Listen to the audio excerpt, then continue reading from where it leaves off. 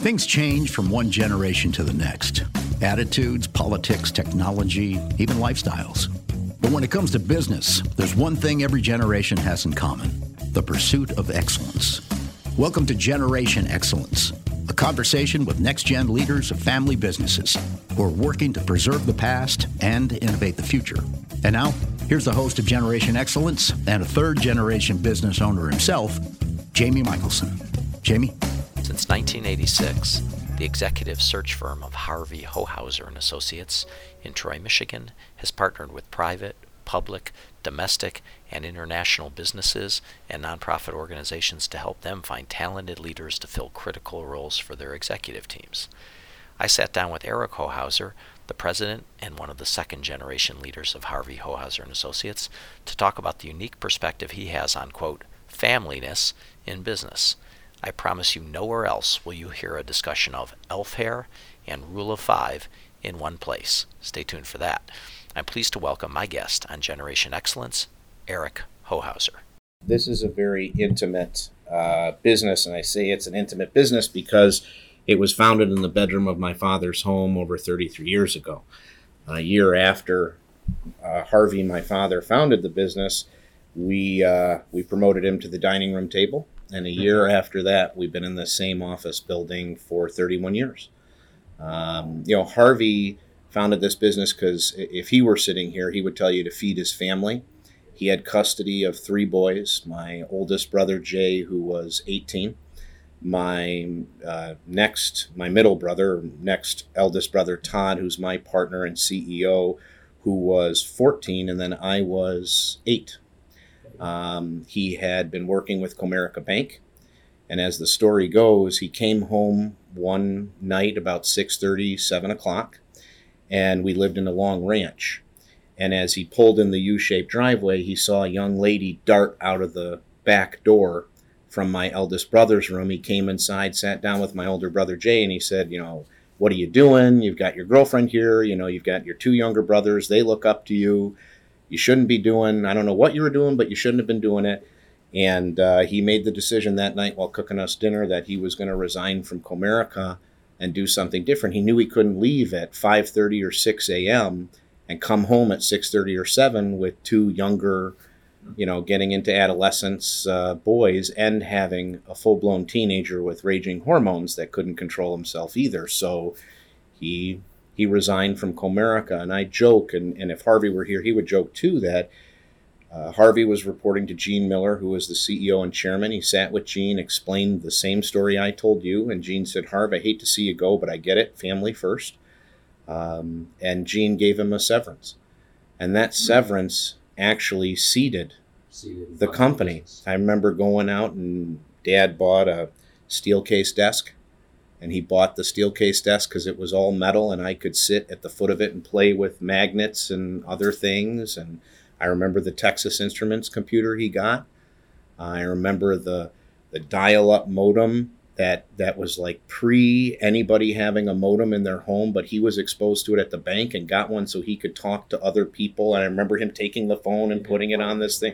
Yeah, it was. Noises, Oh yeah. So who was the first client of Hohauser? Yeah, that's a great question. So this is going to test my knowledge. It's one of 2. Okay. It was either McLouth Steel or Lafarge Concrete. It was one of 2, and I could go up to my computer and pull up the records and tell you exactly, but it was one of 2. Harvey, before Harvey started Harvey Hohauser & Associates, he worked for a firm called Cunnings and Labus, which did management consulting and retained executive search. And while there, they kind of taught him, Harv, you got to leverage your network. This is how you're going to grow business. Well, Harvey didn't really mesh culturally with those 2 guys. He worked with them for like 90 days. When he came and he founded the business, he sat at his desk, and I remember he had one of those old flip Rolodexes. And my father was a master of networking, and he kept every business card, everybody's contact, and always had records of everything, knew where people were. And he basically called all of the friends he had growing up in Elizabeth and Union, New Jersey, all of his college friends at Fairleigh Dickinson and his PhD alum through Case Western Reserve. And two of them were the heads of, and this dates everybody, they were the heads of labor or personnel. Sure. Back then. They didn't call it human resources. They called it personnel. Right. Your business has seen all the changes in the youth Yeah. for You got it. executive search, retaining search, Yeah. headhunting, whatever Yep. kind of stuff you So want to call it. one of those gentlemen was a guy by the name of Les White, and I'm pretty sure it was McLeod Steele. And Les was the head of personnel. And Les said, Harv, how are you? I haven't talked to you since the divorce. How are things going? And my father said, hey, look, this is what I'm doing. I started my own consultancy. It's Retained Executive Search. And Les said, well, my God, your timing is perfect. We need 6 different people. Could you come up and see me? And that was the first customer. And I even remember the first check that came to the house, because Harvey was working with this company for 6 months and hadn't gotten paid. And I remember overhearing a phone call one night where he was saying, Les, the initial retainer hasn't come. And it had been months, a lot of work. And I remember my dad saying, it's okay, I understand, don't worry, but could you make sure, now we're due for the second retainer. 2 or 3 days later, I remember sitting in the living room, and he had big bay windows. And I remember my dad would just come home from school. I'm sitting there playing, and my dad, we had 2 front doors, and my dad went out one of them, and I watched him go to the mailbox, and I'm seeing him with the mail, flipping through in his arm, and he immediately opens a letter and runs into the house, and he's like, get your coat on right now, get your shoes, we got to go. And we drove right to the bank, and he deposited it. Yeah. That's pretty good. It's like that framed first dollar. Yeah, right. Yeah, sure.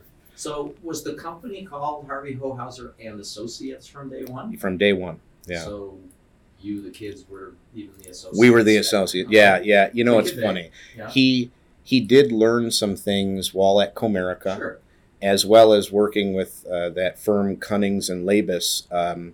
He learned that it's going to be harder for entities to want to do business with just a single shingle.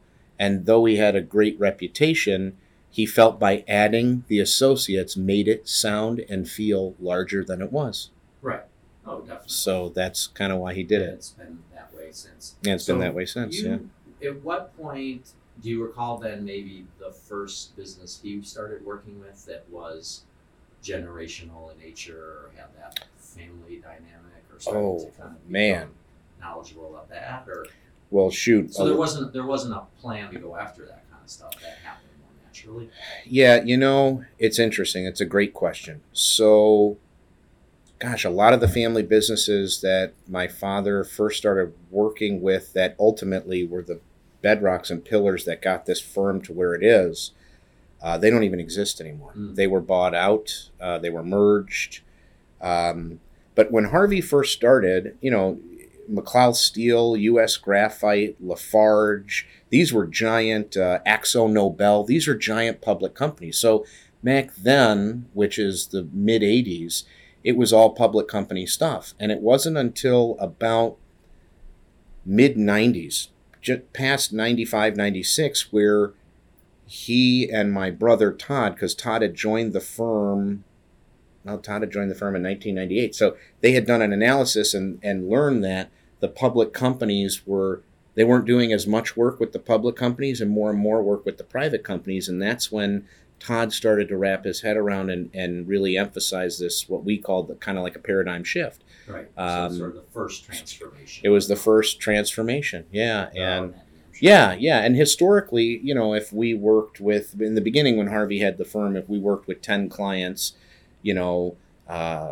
the very beginning, 7 were public companies, 3 were private companies. And then as time went on, it would be 6 were public, 4, and then 5 and 5, and then 4 and 6. And then, so it got to a point. Now today, we do anywhere from 25 to 30 searches a year.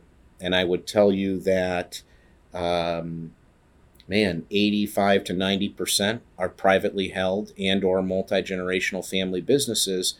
The remaining 20%, 20 to 10% are what we call family enterprises. And a family enterprise is where it can take on a couple different forms, but the 2 most prominent forms are the family no longer runs the business, but executives run the business.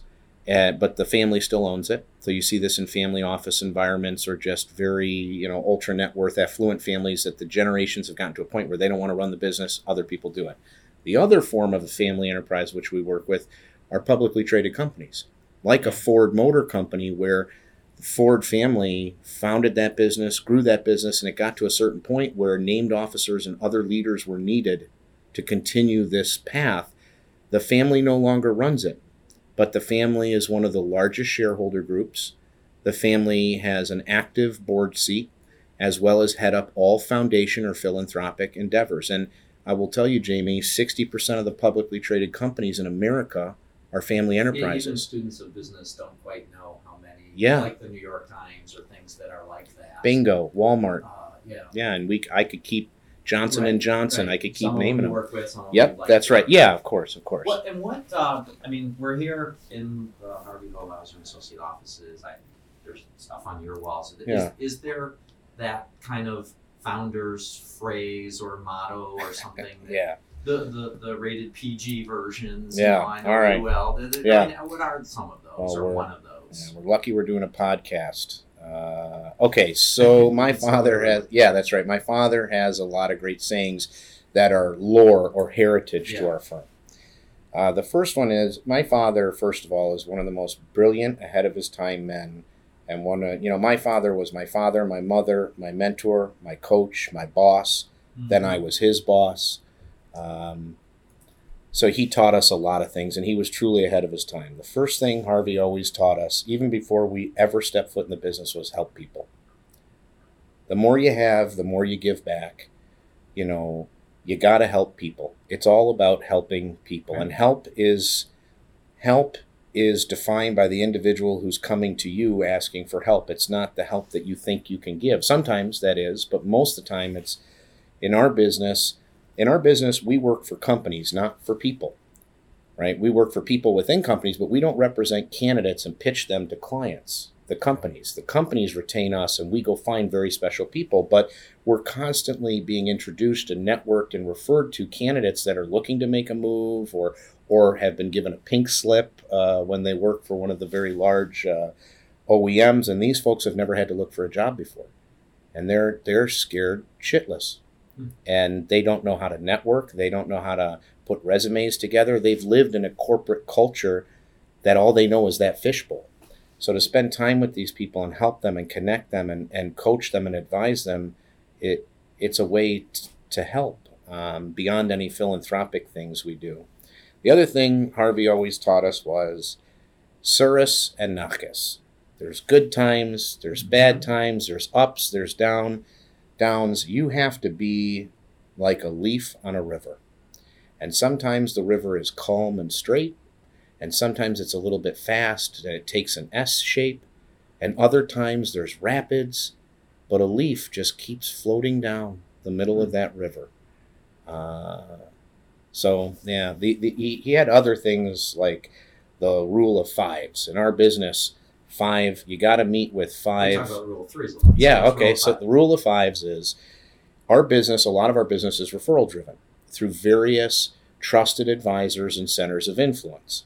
The rule of 5s is you have to meet with 5 bankers, CPAs, attorneys, business owners, and or other types of consultants, financial advisors, organizational design and development, coaches. You got to meet with the 5 a week.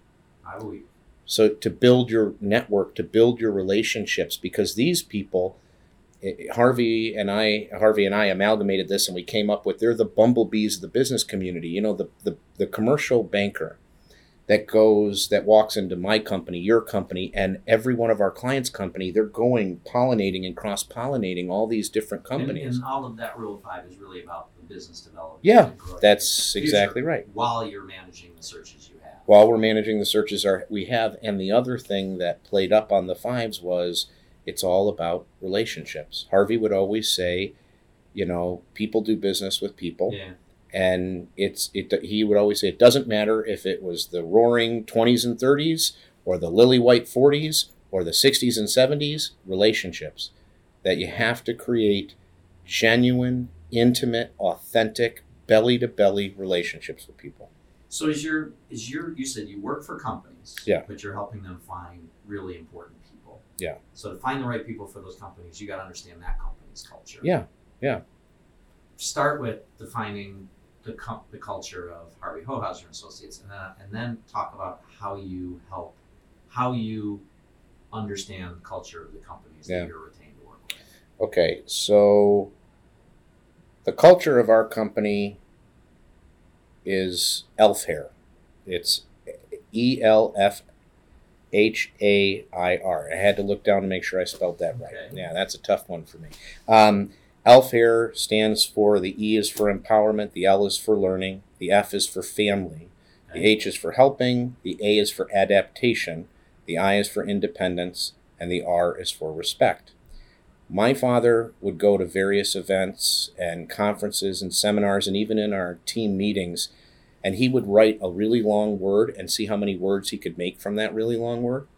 When Todd and I set out on redefining our values 5 or so years ago, we came up with all these terms: empowerment, learning, family, respect, independence, adaptation, helping.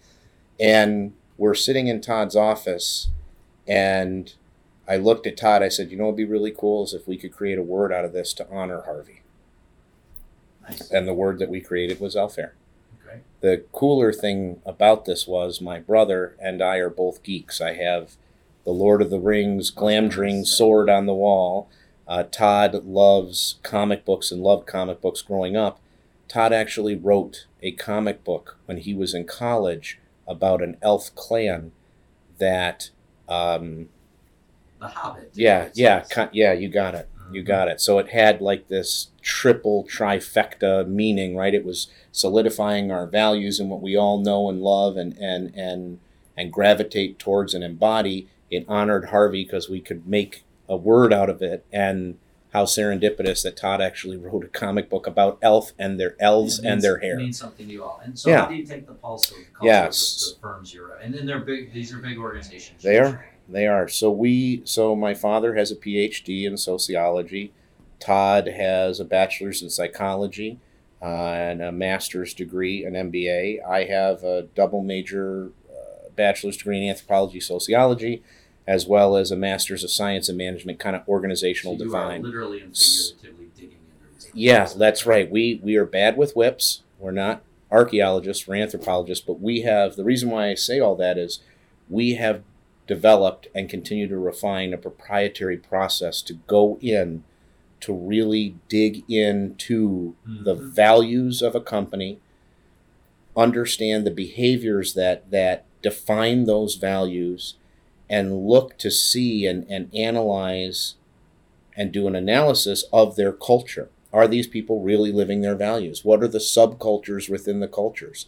How do these departments, if we're putting in a chief commercial officer or VP of sales, how does the CFO work with that? How does the head of engineering, how does the head of operations or COO? Understanding all those cultures, because an engineering leader and their team has a different culture than the CFO and their team, but yet they all align to a broader corporate culture. So there's systems and wheels within wheels, and our process, our due diligence is how we dig in. And I'd tell you that, but it'd be giving you the secret sauce. So no, I'm not. No giving away the keys to the kingdom. You do all that. It generally works really well. One is we stay still in sort of the looking back portion. One, not epic failure or something, but just along that flow of that leaf. What's one of those famous stories of something that just went either because of the economy or a client or something that went a little crazy? Yeah. So on my bookshelf behind you, you see the emblem, the Chrysler emblem there. Oh yeah. Yeah. So that's the emblem that goes on the front of a Chrysler. Okay. The company. Like hit somebody in the parking lot. Yeah. No. You know what? That's the Ford emblem up top. No, it would have a crack. That emblem came from a company, a private family business here in the state of Michigan, as well as had major facilities in Ohio. I keep that on my bookshelf because that emblem, that badge, is worth $47,956.48, because that's how much money was owed to us and never paid by a client that I did not follow our methodical process. that I made a mistake. I deviated from the process that was refined and works, and I keep that up to constantly remind me to maintain integrity in that process, never stray from it. And Harvey always used to say, I just didn't keep the emblem. Well, I keep the emblem, well, I keep the treasure. Harvey always said, you're going to make mistakes. It's how you deal with the mistakes, how you learn from the mistakes. And I keep that up as a constant reminder that this process works. My father said something similar to myself and my sisters about, you're going to make some mistakes. Try to keep them smaller. Yeah. And he was a guy, he never really liked mistakes. And so you're sort of afraid to break eggs in a business where you have to. So you sort of stress and do that. So let's flow the leaf down the river ahead of time a little bit. It's still floating. It's still going. Okay. Look down the road for this business that you have, because you're celebrating milestones. You want to celebrate future ones. Yeah. What do you think? What might it look like? What are, with technology moving the pace it moves? I mean, what do you think? I mean, you're still gonna be helping people, but how's it gonna change? That's a great question. So everybody's talking Someday about. We'll listen back on this and see if you're right or wrong. Yeah, right, right. Everybody's talking about artificial intelligence, AI, and certainly you can't do anything in today's society and economy without AI touching it. AI is a potential market disruptor, but really, where artificial intelligence is helping the recruiting industry is at different levels that we play. Mm-hmm. So the levels we play, you can't just cold call or send an algorithm out to get CFOs and then get a list of CFOs and cold call them and expect them. You have to create an immediacy of trust in 10 seconds or 10 minutes.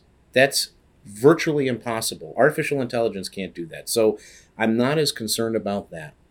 What I am very concerned about is the societal and demographic change. Being a sociologist and an anthropologist, I can tell you the baby boomer generation is leaving the workforce at an exponential rate. 10,000 retiring a week. And there just aren't enough human beings in the next generation, the Generation X, to take the place, as well as because of the ebbs and flows within the past 20 years of our economy and various industries. Those that have come up, Generation X, and even the next generation, the millennials, and the next after that, which I think is Generation Z, they haven't gone through or been given the ability to go through some of the cyclical natures, some of the industry turns. They don't know the history and the heritage of certain industries where the skeletons are buried. And they're all, the next generation within the past 20 years have been taught to do more with less. So innovations in, let's just take enterprise resource planning technology, the software that literally gives the data to run a business. These folks have seen tons of bolt-ons and innovations in the software updates, but none of them in the past 20 years, I shouldn't say none, a majority of them have never had to go through a full-blown put in an ERP system. Right. They've had to do an update. They've had to migrate to a new system. From when you all started in the 80s into the 90s, Bingo. The computerization of business. That's when everybody went through it. Yeah. So typically we've had these conversations I have with people about looking ahead in the future, and they do start with the concerns or the challenges, but then they get excited about stuff. So what are you really optimistic about? What are you excited about? Well, Jamie, what are you hopeful that's a about? loaded question, because I get pessimistic from time to time. What I really am hopeful and what I really like seeing is the throwbacks. I like seeing colored jeans. First young lady I ever fell in love with wore red and pink blue jeans. I like seeing that. I like seeing the throwback and the millennial and the Z generation gravitating towards things that are handmade, riding motorcycles, growing beards and growing mustaches and letting their freak flag fly because... So you're talking about them as individuals embracing some things that are from future and past. Yeah. I see some alchemy happening here where my nephew, who's 26, has a leather-bound journal that was handmade. He bought it in Pittsburgh, handmade at a local leather shop in Pittsburgh. Two other, what we'd classify as hipsters, created it that graduated from university there. and he spent, $150 on this leather-bound journal. He uses that leather-bound journal as much as he's using his iPhone. So I'm seeing alchemy of both come together. I really like that. I like seeing that our generation, the Generation X, as well as the millennial generation. You commented on your shoes. Eric, do you know these shoes? We were talking about shoes before you got here, and those aren't all machine made. People are making that here. That's cool. Oh, I mean, you and I talk constantly about people who actually make stuff. Right. We make ideas and do ones and zeros. Yeah.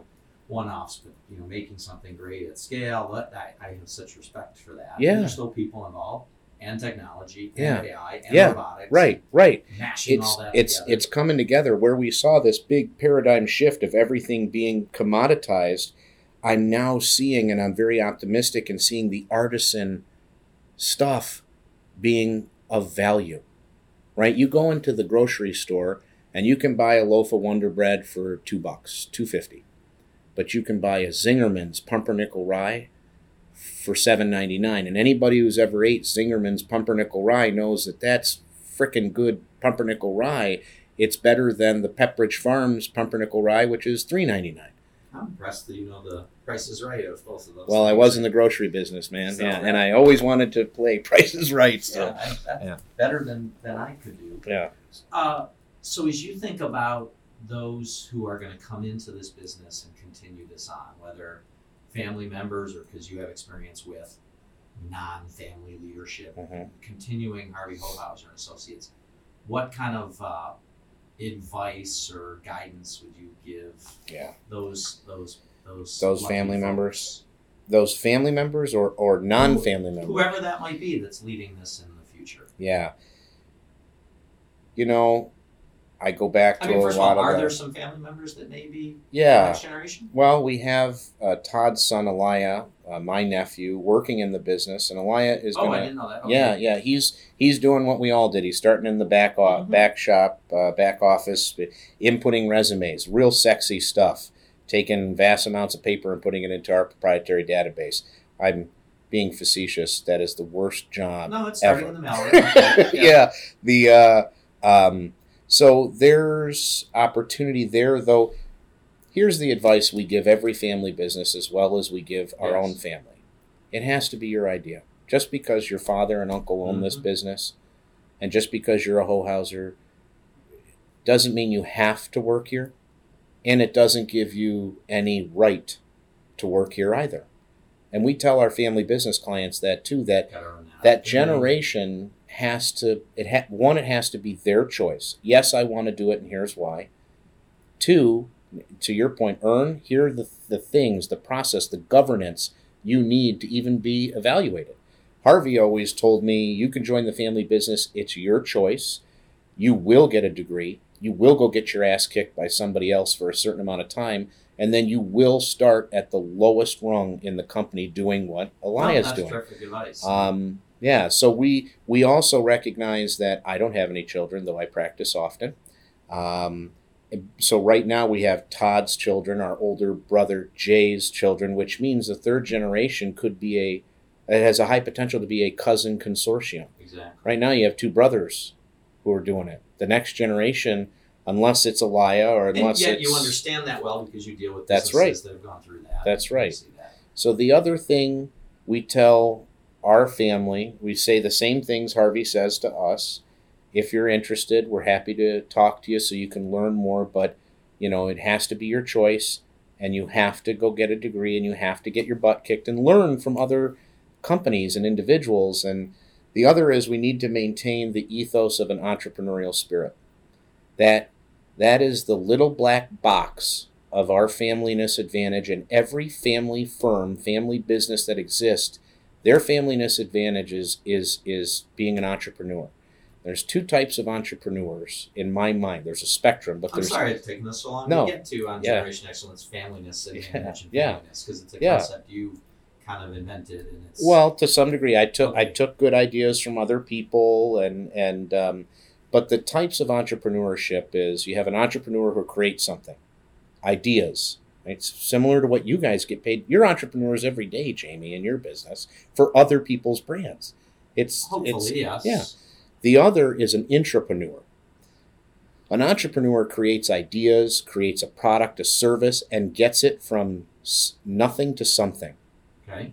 An intrapreneur looks internal to what makes the company great and packages that and stands behind that, looks internal to the company and what makes it great and props that up and says, that's who we are, that's what we're going to be, that's where we're going to kick ass and take names. That's our competitive advantage. That's our market differentiator. Sometimes it's already in the business, but as the business has grown, we have all these products and services we've lost and become blind to what actually makes us great. So what do you and Todd do because it's classic, the founders, then the second generation has more of that intrapreneur thing, bringing some systems and process and professionalizing and all that, and then the next generation may go in different ways. But for yourself, your brother, what do you do to rekindle that entrepreneurial spirit to stay energized? What kinds of things how do you charge yourself up and keep excited about this? One, selfishly, Todd and I we're very aligned and we're very proud of what Harvey did. So,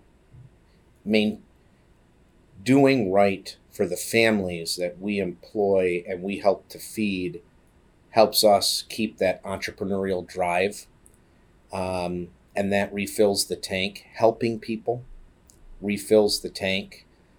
Being a trusted advisor to clients where clients call me daily to talk to me about things that have nothing to do with strategic, cultural, retained executive search. They're calling me to talk about their banking relationships or, Eric, we used to use this agency and like us as an advertising agency, you do a function, but you're the catalyst for a lot of other discussions. That's exciting, right? And just given what I do, at any given point in a fiscal quarter, I'm exposed to, on the low end, 5, on the high end, 9 totally different companies. I could be working with a company that makes chicken, that processes chicken to be sold to, KFC or Chick-fil-A, which is the new one. I'm a Roy Rogers fan personally. I could be working with a metal manufacturer. I could be working with a software company. I could be working with a capital equipment, not just a big Caterpillar machine, but Doosan or a machine that cuts metal or laser cuts metal. I'm exposed to so many different types of businesses at any given point. My juices are always stimulated. I have to learn something new. I'm bringing expertise to that company, and I have to understand the company, where it falls in the industry. I have to understand the systems and the wheels within wheels. That is vastly stimulating. Sure. So I'm fortunate. It's an occupational hazard that I get stimulated every day. And so something I'm asking everybody as I do this podcast, because we're talking about family business and family, and that can be pretty all-consuming. It can. And then when you get together as a family, is it a dinner or a board meeting? All that. So what are some of your ways you get away from the business, clear your head, recharge, that kind of thing, just as an individual? Well, I guess 2 things. I wanted to comment on that. When you get together, is it a board meeting and thing? Because that's something that Todd and I... thank you. Well, it's kind of like being on the Johnny Carson show. Johnny Carson, he was the main man. I'm just a guest, so and I want to come back. So I'm being polite to the host. Yeah. For everybody who's listening, Jamie's chair is taller than mine. And for everybody who's listening, Eric's a fan of Throwback, so his reference is Johnny Carson. Yeah, that's right. Exactly. Yeah, right. So it's a balance. Todd and I are brothers. Shit, man, we take a vacation together. Okay. 2 or 3 times a year. And it's inevitable. We are okay with pulling ourselves aside when we're down the Jersey Shore and, floating in the waves, talking about a client or business real quick. We're okay with that. We also have established some key words so we could put a boundary out. So you can get away without getting away. Bingo. You don't have to. But we can also use one of our key words and know that now's not a time to talk business. Right. Let's stay in the moment here. With the next generation, we're very, very cognizant not to do that, because we want them to see that there's family, business, and ownership, 3 circles, right? And sometimes they overlap, and sometimes they're very distant. So we create boundaries. With me, what you see is what you get. I'm the same at home as I am in the workplace. So to me, it's all one. I'm comfortable. Yeah. But there are natural stresses to leading a business, having that legacy, carrying it on, clients that you all have. So what are your ways of coping with the stresses of the pace of the business and the challenges that? I'm constantly evolving and learning here. I have a giant heart and I really care. And I'm a vulnerable man. I own my shit. I know what I'm good at. I know what I'm not. I know I'm not for everybody. I know I can be rude and crude, and I know I can be dapper and polite. It's hard, Jamie. That's a great question, because I take for granted often, why don't they see it? Don't they have good cognitive empathy? Aren't they self-aware and can self-manage? I take that for granted because I know I do it. That's a hard thing. Who's the they? The they would be our clients, the candidates. Okay. Vulnerability is really hard. When you're vulnerable, you're going to get your feelings hurt. You are. And I get my feelings hurt often. That's why I have a picture of Kermit the Frog on the wall. And what do you mean when you say you get your feelings hurt? What does that mean? You're working with a family business, and you know the 28 things that could be done that are probably right, but it's not my right to tell them this is what needs to be done. They have to decide that. You didn't get the search or the win. It's don't they see it? So much more you could help them with, or so much more they could do. Don't they see it? It's not they your could job to tell them how to run their business. It has to be their decision.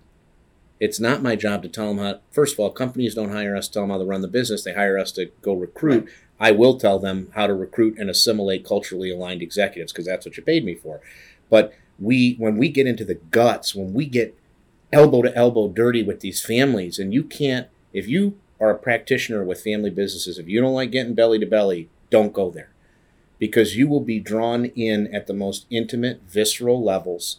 You will get exposed to so much, and I have degrees. One of the degrees I didn't mention was my family enterprise degree. I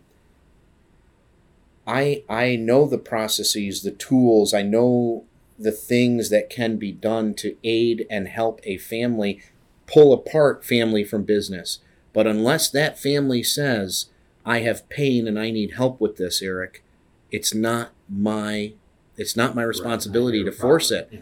Right? I did have a client once say to me, you can't protect us from ourselves. Yeah. They know they're fallible. Right. They're doing some things. Right. They have to. You're still trying to help them and do your role. Yeah. The other piece of that vulnerability is I care a lot.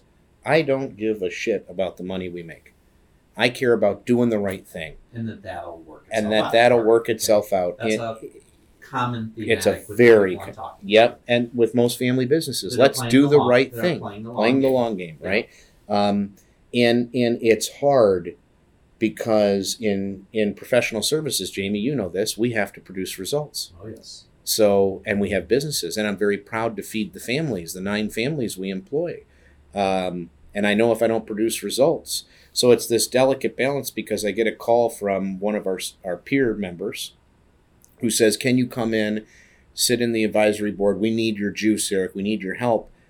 Well, I'm not charging for that. He's asking for my help. That's a brother, man. Right. And this is Generation Excellence, talking Eric Hohauser of Hohauser & Associates.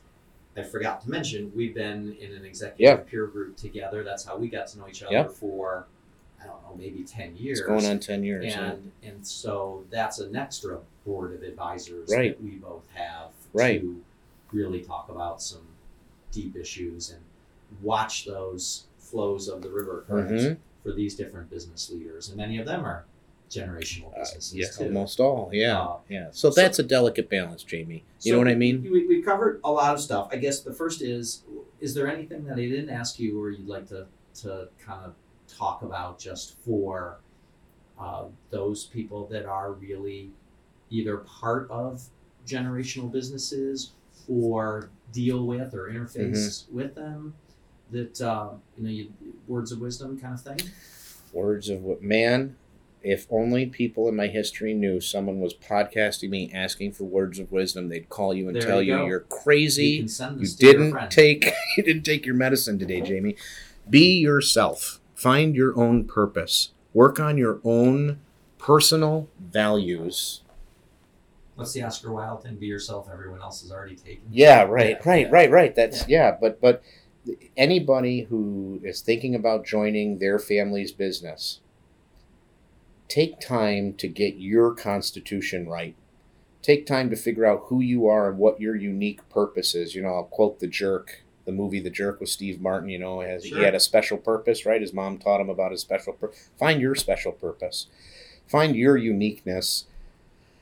Be genuine. Be as the most genuine, authentic you can be, because that's your personal competitive advantage, your personal differentiator. That's where you're going to get your strength, where you're going to rest your core.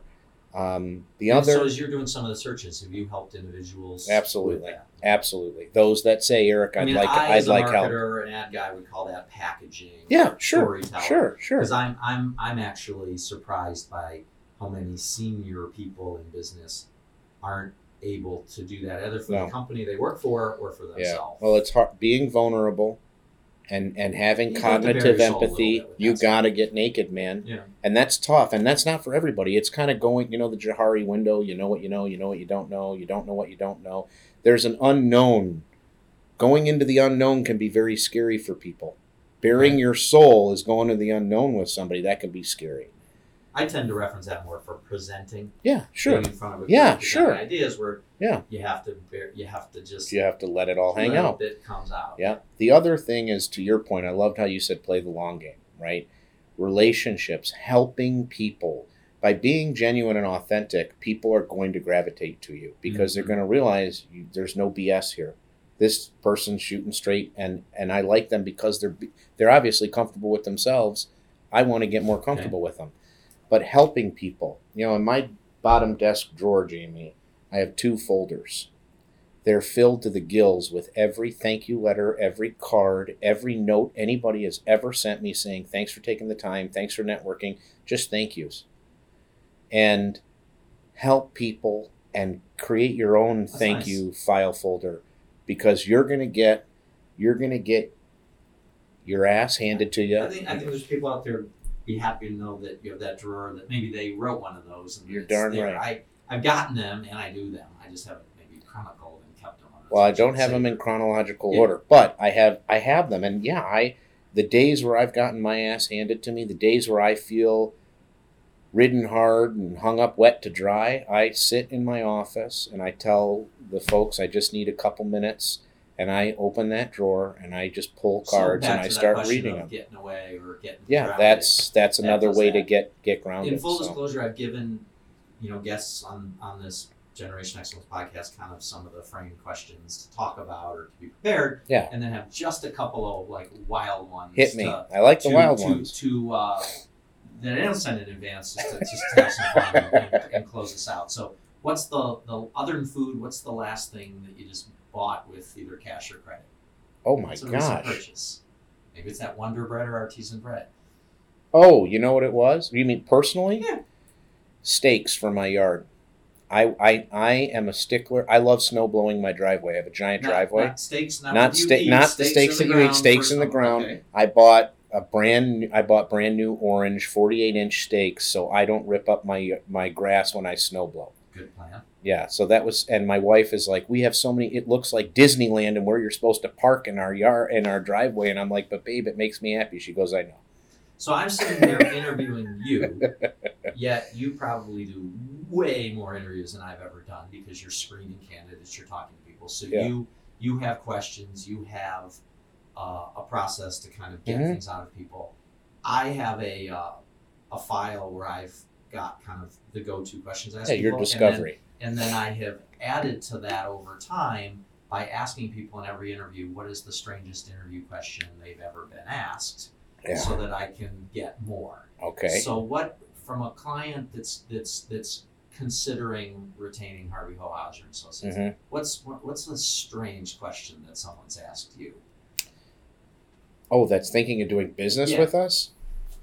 They don't. Or a candidate that's They, asked. you know what I will tell you? We're the ones who are asking the strange questions. Okay. We, And they so aren't. what's one So you they ask aren't. them? They aren't as comfortable yet to Got it. ask those Okay. questions. Now Okay. we get them there, and then they start That bearing makes their sense. soul. So what's one you've asked them?